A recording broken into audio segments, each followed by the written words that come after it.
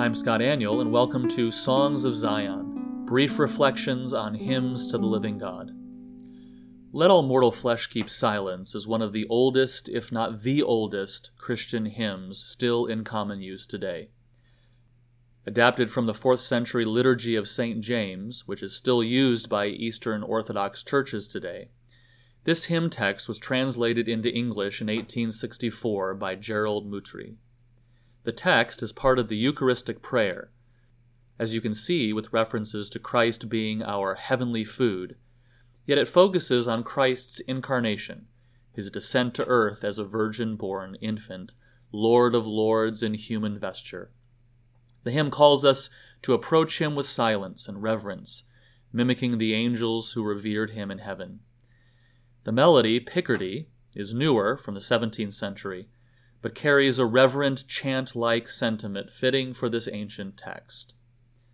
The text reads, "Let all mortal flesh keep silence, and with fear and trembling stand.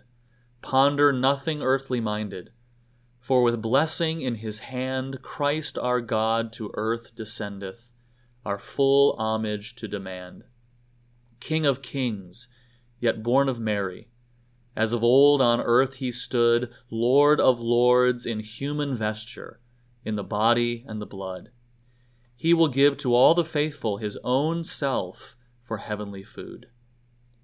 Rank on rank the host of heaven spreads its vanguard on the way, as the light of light descendeth from realms of endless day, that the powers of hell may vanish as the darkness clears away.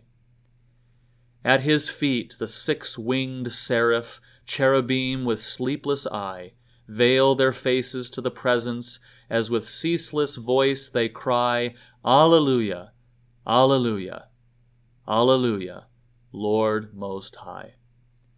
Visit classichymns.org where you can download this hymn, Let All Mortal Flesh Keep Silence.